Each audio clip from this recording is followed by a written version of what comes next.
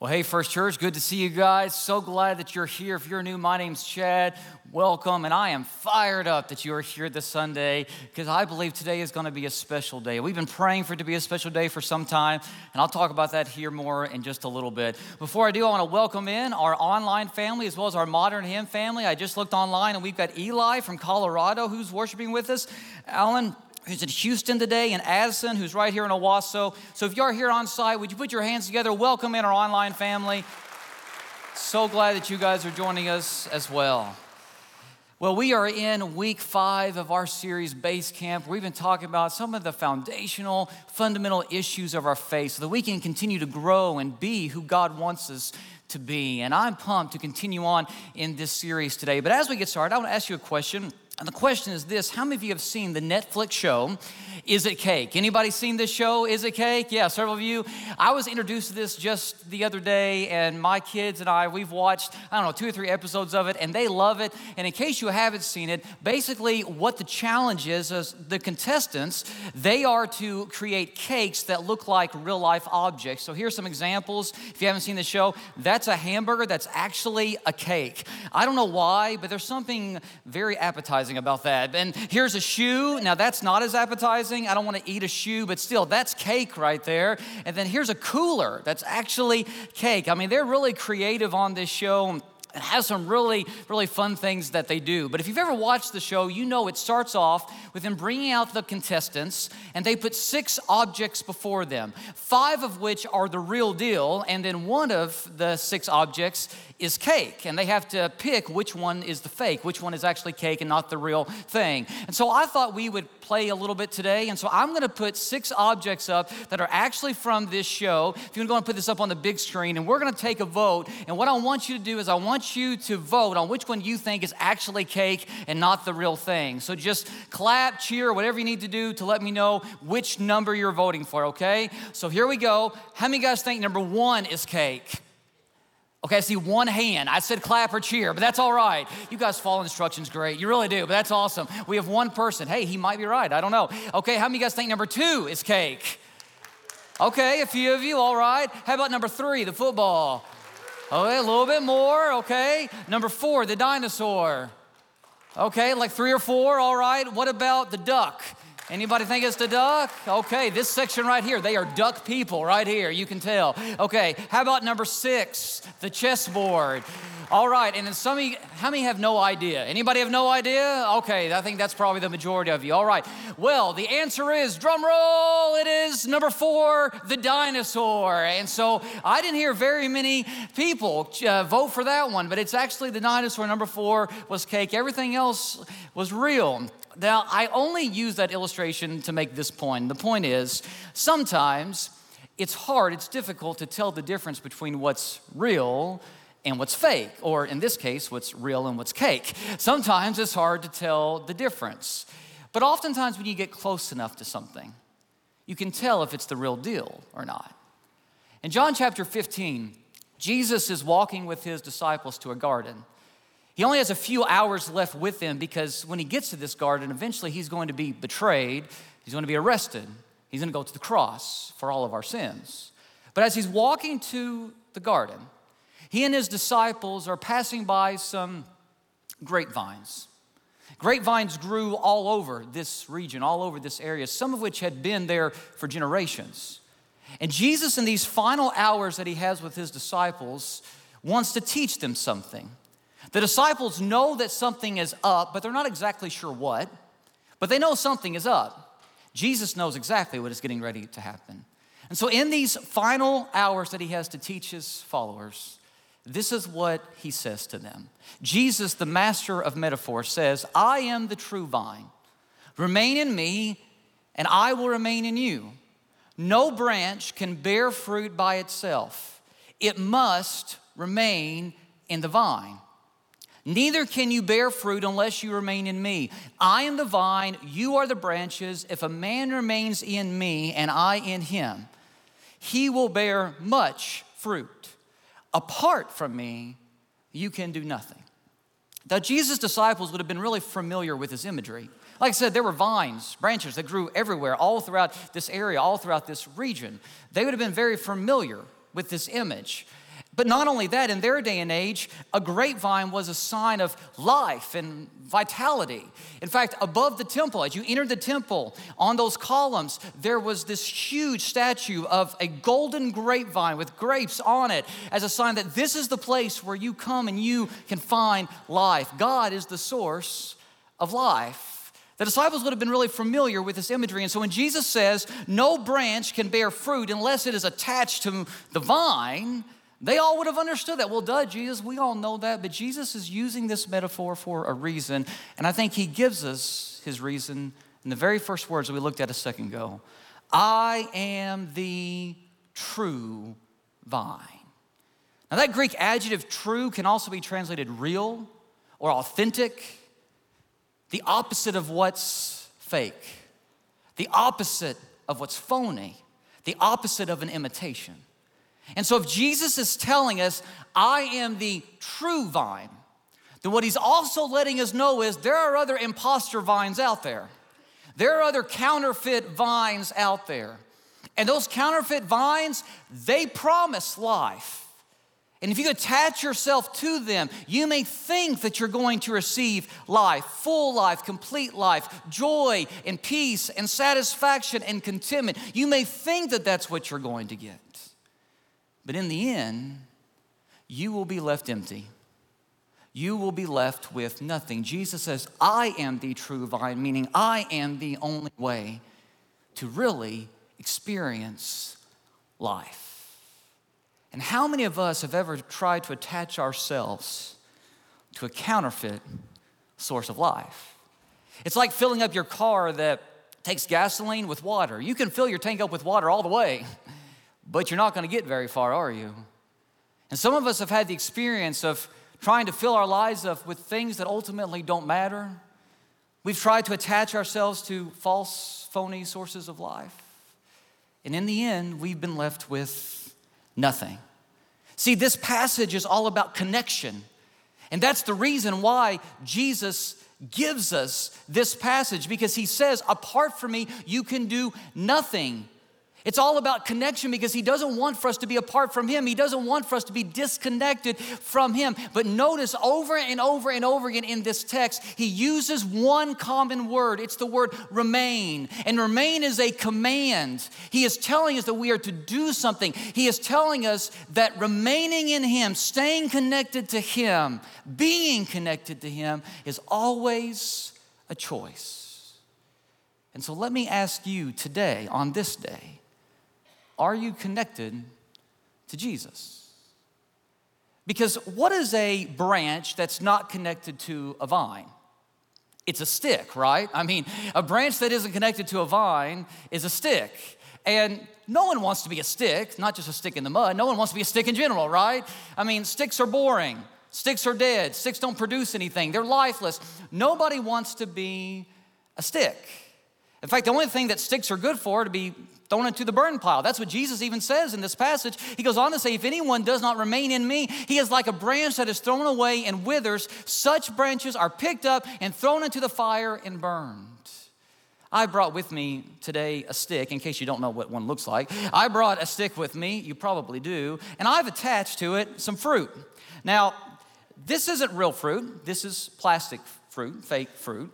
But from a distance, this fruit may look appetizing. I don't know if you can tell if it's real or fake. I don't have a clue. But if you got close enough to it, you would be able to tell that it's fake. It's being held on by string, okay?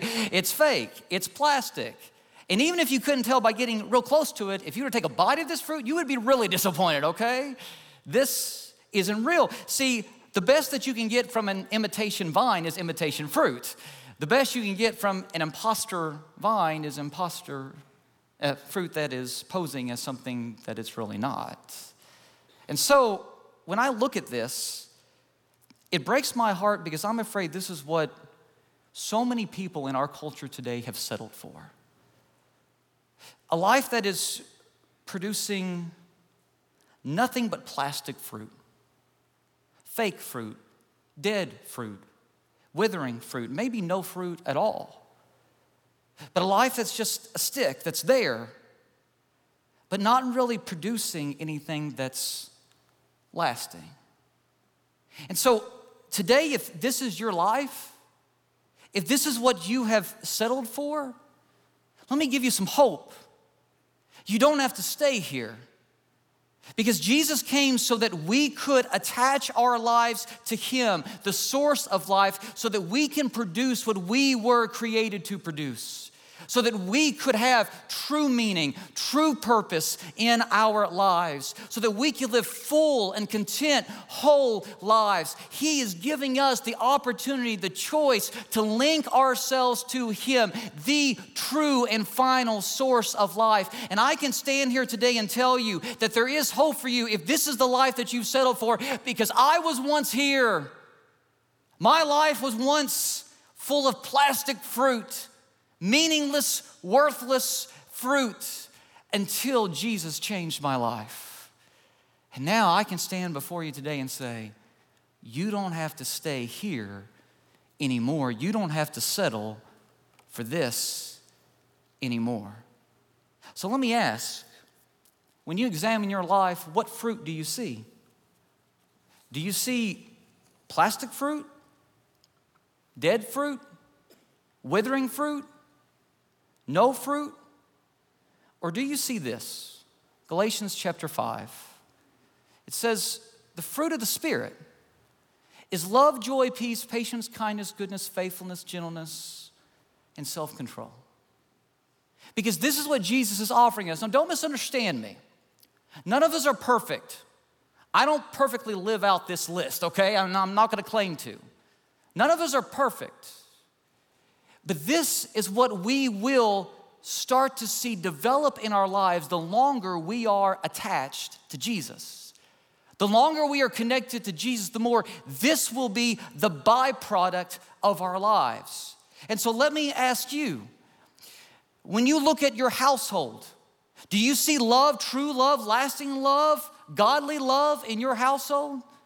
When you look at your daily life, do you have joy even on the rough days? Do you have this inner joy that the world doesn't have? Do you have peace when you lay your head down at night? Do you have peace? I know it's a morbid thought, but when you lay your head down at night, if you didn't wake up that next morning, would you have peace knowing exactly where you would be? What about patience? When you're driving down the highway and you get into traffic, do you have patience? That's probably not a great example for some of us, but still, do you have patience? I see some elbows already. Okay. What about the rest? When people see you, do they see kindness, goodness, faithfulness, gentleness, and self-control? Now again, none of us are perfect at this list, but the longer we are connected to Jesus, the more we will see this in our lives. Now, don't get me wrong. Don't misunderstand me. This is not the source of our salvation. I'm not saying that if you're good and if you're faithful and if you live with love and all that, then you'll be saved. That's not what I'm saying. What I'm saying is when you connect your life to Jesus, this is the result. And you see more and more of it the longer you are connected to Him. Let me put it this way. If we get the connection right, then the life we're longing for will come. This is how you live a full life, is if you stay connected to Jesus. Because here's the thing. You can have a full bank account, but your heart still be empty. You can have a full house, but your life still feel empty. You can have a bed that is never empty and your soul still be empty. The stuff of this world will never satisfy us.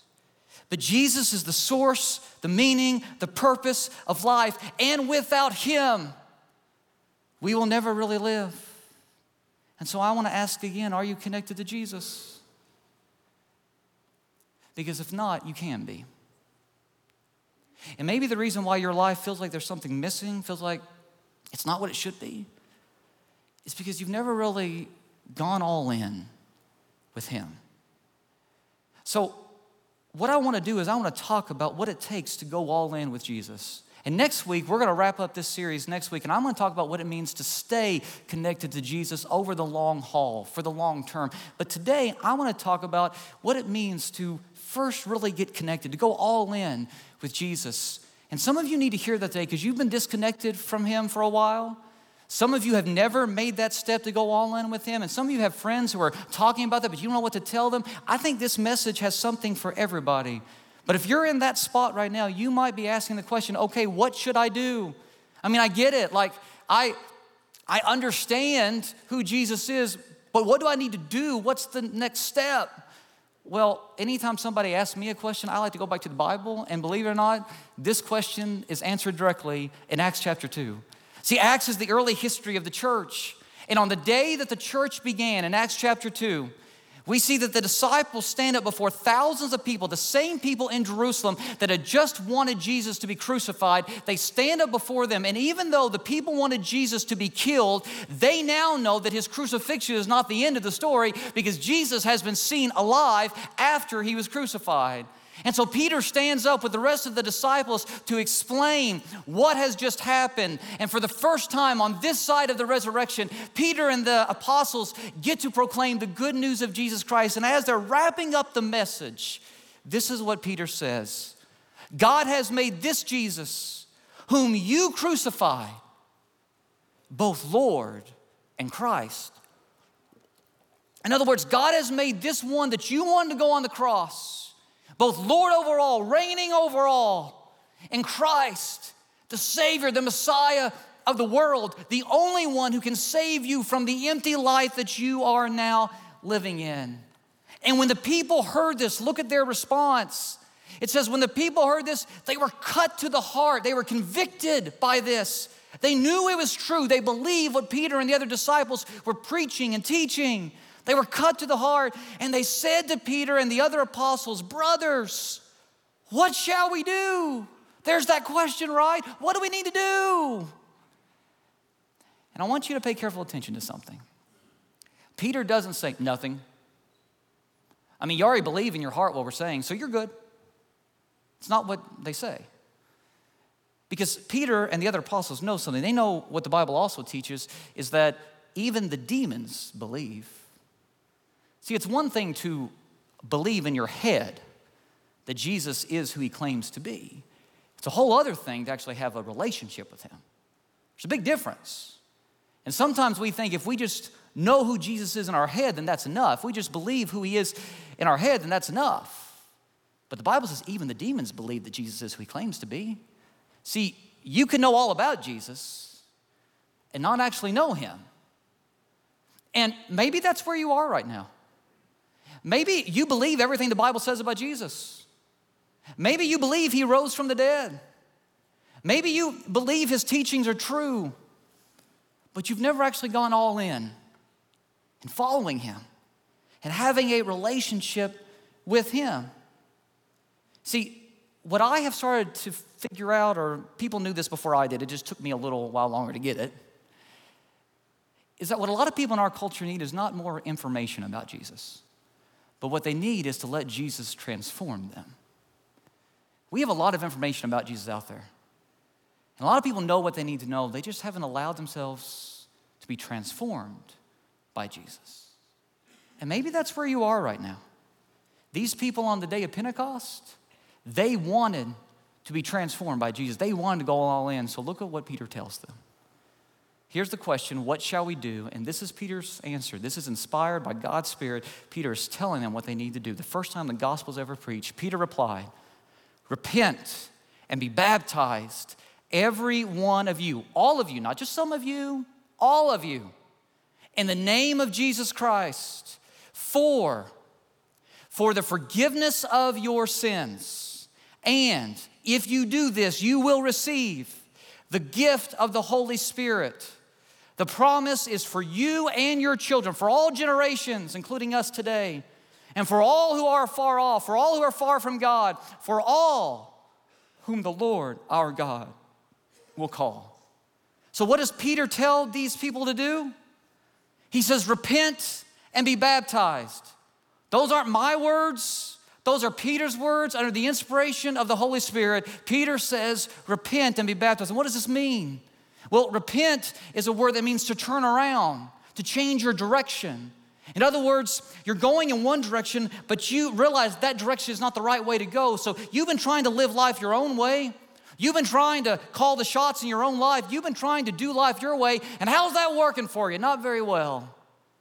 So Jesus says, I have another way. And you decide to turn from your own way, trying to figure out life on your own, and you turn to Jesus' way and you start walking with him. That's what it means to repent. But then Peter goes on to say, be baptized. And the Greek word baptized is the Greek word baptizo, which means to immerse, to dip, or to submerge in water. And if you've ever seen us do a baptism here at First Church, you've probably seen us do this. We put people totally under the water. We immerse them in water because that's the biblical example. Now, if you're new to church, I get it. That might seem a little weird. Honestly, if you're new to church and you've never seen a baptism and you walk in and you see a bunch of adults getting in a big tub and dunking one another, that's odd, that's a little weird. I get it. I understand. It really is. I see where you're coming from if that's what you think. And not only is it just odd to see, but these adults that are dunking one another in water, they're also like really excited about it. They're like really happy and full of joy and smiling and laughing, and some people are crying, and women, their mascara is running, and it's a mess. But they're happy all at the same time, right? So I get it. You might look at that and say, that's weird. And it's one of those things that unless you understand what it is, it doesn't make a whole lot of sense. Somebody sent me this week from the state of Kentucky. There was a lawyer who asked to move his client's next court date due to the possibility that Kentucky men's basketball might be in the Final Four on that date. And so the motion was granted. The judge granted the motion to move the court date for the possibility that Kentucky might be in the Final Four when it comes to basketball. Now, if you're not from Kentucky, you're probably thinking, that's crazy. Why would a judge move a court date? I'm from there. It makes total sense, okay? I'm from there. I get it. I don't even look twice at that. That makes total sense to me because I'm from there. I get it. And if you're from there, you understand. It's the same thing when it comes to baptism. If you've never been part of the church, or if you don't know what it is, then it looks a little weird. But when you understand the why behind the what, you get it. And the Bible tells us the why, Romans chapter 6. Or don't you know, Paul writes, that all of us who were baptized into Christ Jesus were baptized into his death. Now, notice that. When we're baptized, we make contact on a spiritual level with the death of Jesus. Paul says this. We were therefore buried with him through baptism into death, in order that just as Christ was raised from the dead through the glory of the Father, we too may live a new life. The Greek says walk in newness of life. If we have been united with him like this in his death, if we have this connection with him through baptism in his death, Paul says, get this, we will certainly also be united with him in his resurrection. I love that. Because what Paul here is teaching us is that something special on a spiritual level happens when we are baptized into Jesus, to where we connect with his death, but not just his death, his resurrection. And that's why we immerse in water, because baptism is a burial where we go into the water and we leave our past life behind. We are turning from our past life. We leave our sins. We leave our regrets. We leave our shame. We leave it behind. And when we rise from the waters of baptism, Jesus raises us up in new life. How exciting is that?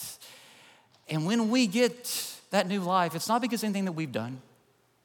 It's not because of the person who is actually baptizing us and bringing us up. They may be physically bringing us up, but they're not doing anything. It's God that's doing the work. It's God that is making this moment a pivotal moment in our lives as we choose to walk with Jesus in this new chapter. It's a beautiful thing. See, at baptism, we choose to go all in with Jesus. That's why it's full immersion, because we choose to go all in with Jesus. We're leaving it all behind. And we choose to go all in with Jesus because it's an invitation to be part of the story of his resurrection. See, we're not just supposed to talk about the resurrection. We're supposed to join in the resurrection. And it's a moment where we can join in the resurrection of Jesus in a powerful way. Did you notice how Peter presented this teaching on baptism? Back in Acts chapter 2, when he said, repent and be baptized. Did you notice what he said? This promise is to you and to your children and to those who are far away. See, even though this is a command, don't misunderstand me, Peter doesn't present it like he's laying down the law. He doesn't present it like, you better get baptized or else. That's not how Peter is presenting it. Some people do, and I wonder where they're coming from when they do. Peter doesn't present it like this. Peter doesn't present it as laying down the law. He presents it as laying out a promise. He's saying, this is the promise that you can receive, that you can embrace, if you will come and fully go all in with Jesus. And when the people heard this, look at how they responded. Those who accepted his message were baptized, and about 3,000 people were added to their number that day. Notice what the text doesn't say. It doesn't say that some people said, I don't think I need to, Peter. No, I'm good. I don't need to, Peter. I'm good. You're fine. Everybody else can. That's good for them, but I'm good. God and I have been talking, and we're good. Nobody says that. Those who accepted what Peter was preaching as true were baptized, and 3,000 people were added to their number that day. You know why? Because the early church didn't see baptism as a suggestion. See, Jesus commanded it, and they knew that. Matthew chapter 28, Jesus says, therefore go and make disciples of all nations, baptizing them in the name of the Father, the Son, and the Holy Spirit, teaching them to obey everything I have commanded you. Not only that, Jesus himself was baptized. And so the early followers of Jesus said, okay, Jesus commands it and Jesus did it. If anybody didn't need to be baptized, it was Jesus, right? I mean, he's perfect, right? And yet he said he did it to fulfill all righteousness. Okay, so if Jesus commanded it and Jesus did it, followers of Jesus follow Jesus, right? It's really not that complicated, and yet we've made it complicated in the church for some reason. And people will fight over baptism. Something that is supposed to unite us with the resurrection of Jesus, something that is supposed to unite us with the body of Christ at large. People will fight over baptism. I think Satan knows what he's doing. See, in the early church, no one ever asked the question, do I need to get baptized? Do I really need to do it? We don't see that question in the entire book of Acts. Book of Acts, early history of the church, first 30, 40 years of the church. We don't see that question ever asked. Do I really need to be baptized? Nobody ever asked that. They just do it. In fact, there are 7 conversion experiences in the book of Acts where people come to know Jesus. And in all 7 conversion experiences that we have, all of these people who choose to follow Jesus are baptized. Baptism is included in all of these stories. Why? Because they were followers of Jesus. That's what Jesus did. That's what Jesus commanded them to do. It was a promise that they wanted to be a part of. And I get it. I understand why. I've become an Oklahoma City Thunder fan here since I've lived here. I never had an NBA team before.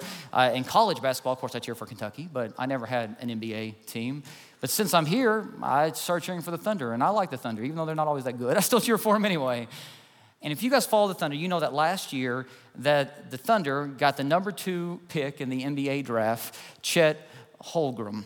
And Chet was a great player. A lot of teams wanted him. And there were a lot of fans on the Orlando Magic who wanted Chet because Chet was good. And so some of their blogs and some of their websites started to put up pictures of Chet wearing an Orlando Magic jersey. Even though he wasn't picked yet by anybody and he never wore an Orlando Magic jersey, they photoshopped him in a Magic jersey because they wanted him to come to Orlando. Now, we all know, as I just said, OKC picked him up, and doesn't he look a lot better in an OKC jersey? I think so. I'm just waiting for him to play. He's been hurt this season, but when he comes out to play, he's going to be a beast. I know it, But why is it that they photoshopped him in an Orlando jersey? It's because when you put the jersey on, it declares what team you're on. And it's interesting to me that in Galatians chapter 3, Paul writes this, to the church, you are all sons of God through faith in Christ Jesus. For all of you who were baptized into Christ have clothed yourselves with Christ. Clothe yourself with Christ. There is neither Jew nor Greek, slave nor free, male nor female, for all of you are one in Christ Jesus. In other words, the old teams that you were a part of, you're not part of those teams anymore. Now that you've been baptized into Christ, you have clothed yourself with Jesus so that when you stand before God, you don't stand before God in your filthy rags anymore. You stand before God clothed in the righteousness of Jesus himself. And what the Bible is telling us is there is no supernatural power in the water. We're not saying that. There's no supernatural power in that water over there. But it's in the water that God unleashes his supernatural power. See, baptism isn't anything we do. It's not a work that we do. It's God's work. God's the one that does something in baptism. And when you allow for yourself to be connected to him in that way, connected to the vine, he transforms your life. I heard a story several years ago, happened in 2019. There was a large church in the Dallas-Fort Worth area, and they decided that they wanted to do a prison ministry. So they started a campus, a church campus on a prison. They got permission to do this. They started in 2019 holding church services there. And just tons of prisoners came to worship, very passionate about Jesus. And after a few months of this church leading these services, they had appointed a campus minister for their prison campus who was there most of the time. And the warden called him into his office and said, "Hey, I got 5 inmates that want to be baptized. Does your church do that?" And the campus minister was like, "Yeah." And he said, "Well, I just need to let you know something. Some of these guys are from rival gangs. And the rival gangs don't associate with one another in prison because they'll kill one another. And we need to make sure that we keep them apart when we baptize them." And the campus minister said, "Hey, whatever you need to do, if these guys want to be baptized, we'll do it." So the day came for them to be baptized, and all those who'd been attending the campus church there came out to watch it. And the men came in handcuffs, and they took the handcuffs off to baptize them. And the guards were careful to keep the men apart, because remember, rival gangs. But at one point, when one man came up from the waters of baptism, with everybody cheering, there's all this emotion, another one of the prisoners who was being baptized went right up to him while he was still in the water. And everybody kind of jumped back like, "Oh, we've missed this. There's going to be a fight right here." And in that moment, the two embraced and hugged as brothers in Christ. And the campus minister was quoted in saying this. He was saying, "These guys from 2 different gangs professed the same Lord and were baptized in the same water together, and they walked out together. Guards not holding on to their arms anymore because God had done something new in their life." See, that's what happens when we connect to the vine, because the vine changes us, the vine transforms us. I remember in the first preaching ministry I ever had, there was a man who, his wife came to church, but he never did. And his wife prayed and prayed for him to come. And one day this man, his brother died. And so he started to think about his own mortality. And so he showed up to church. And what you need to know about this man is the reason why he didn't come to church is because this man never learned how to read. He dropped out of school in the 3rd grade.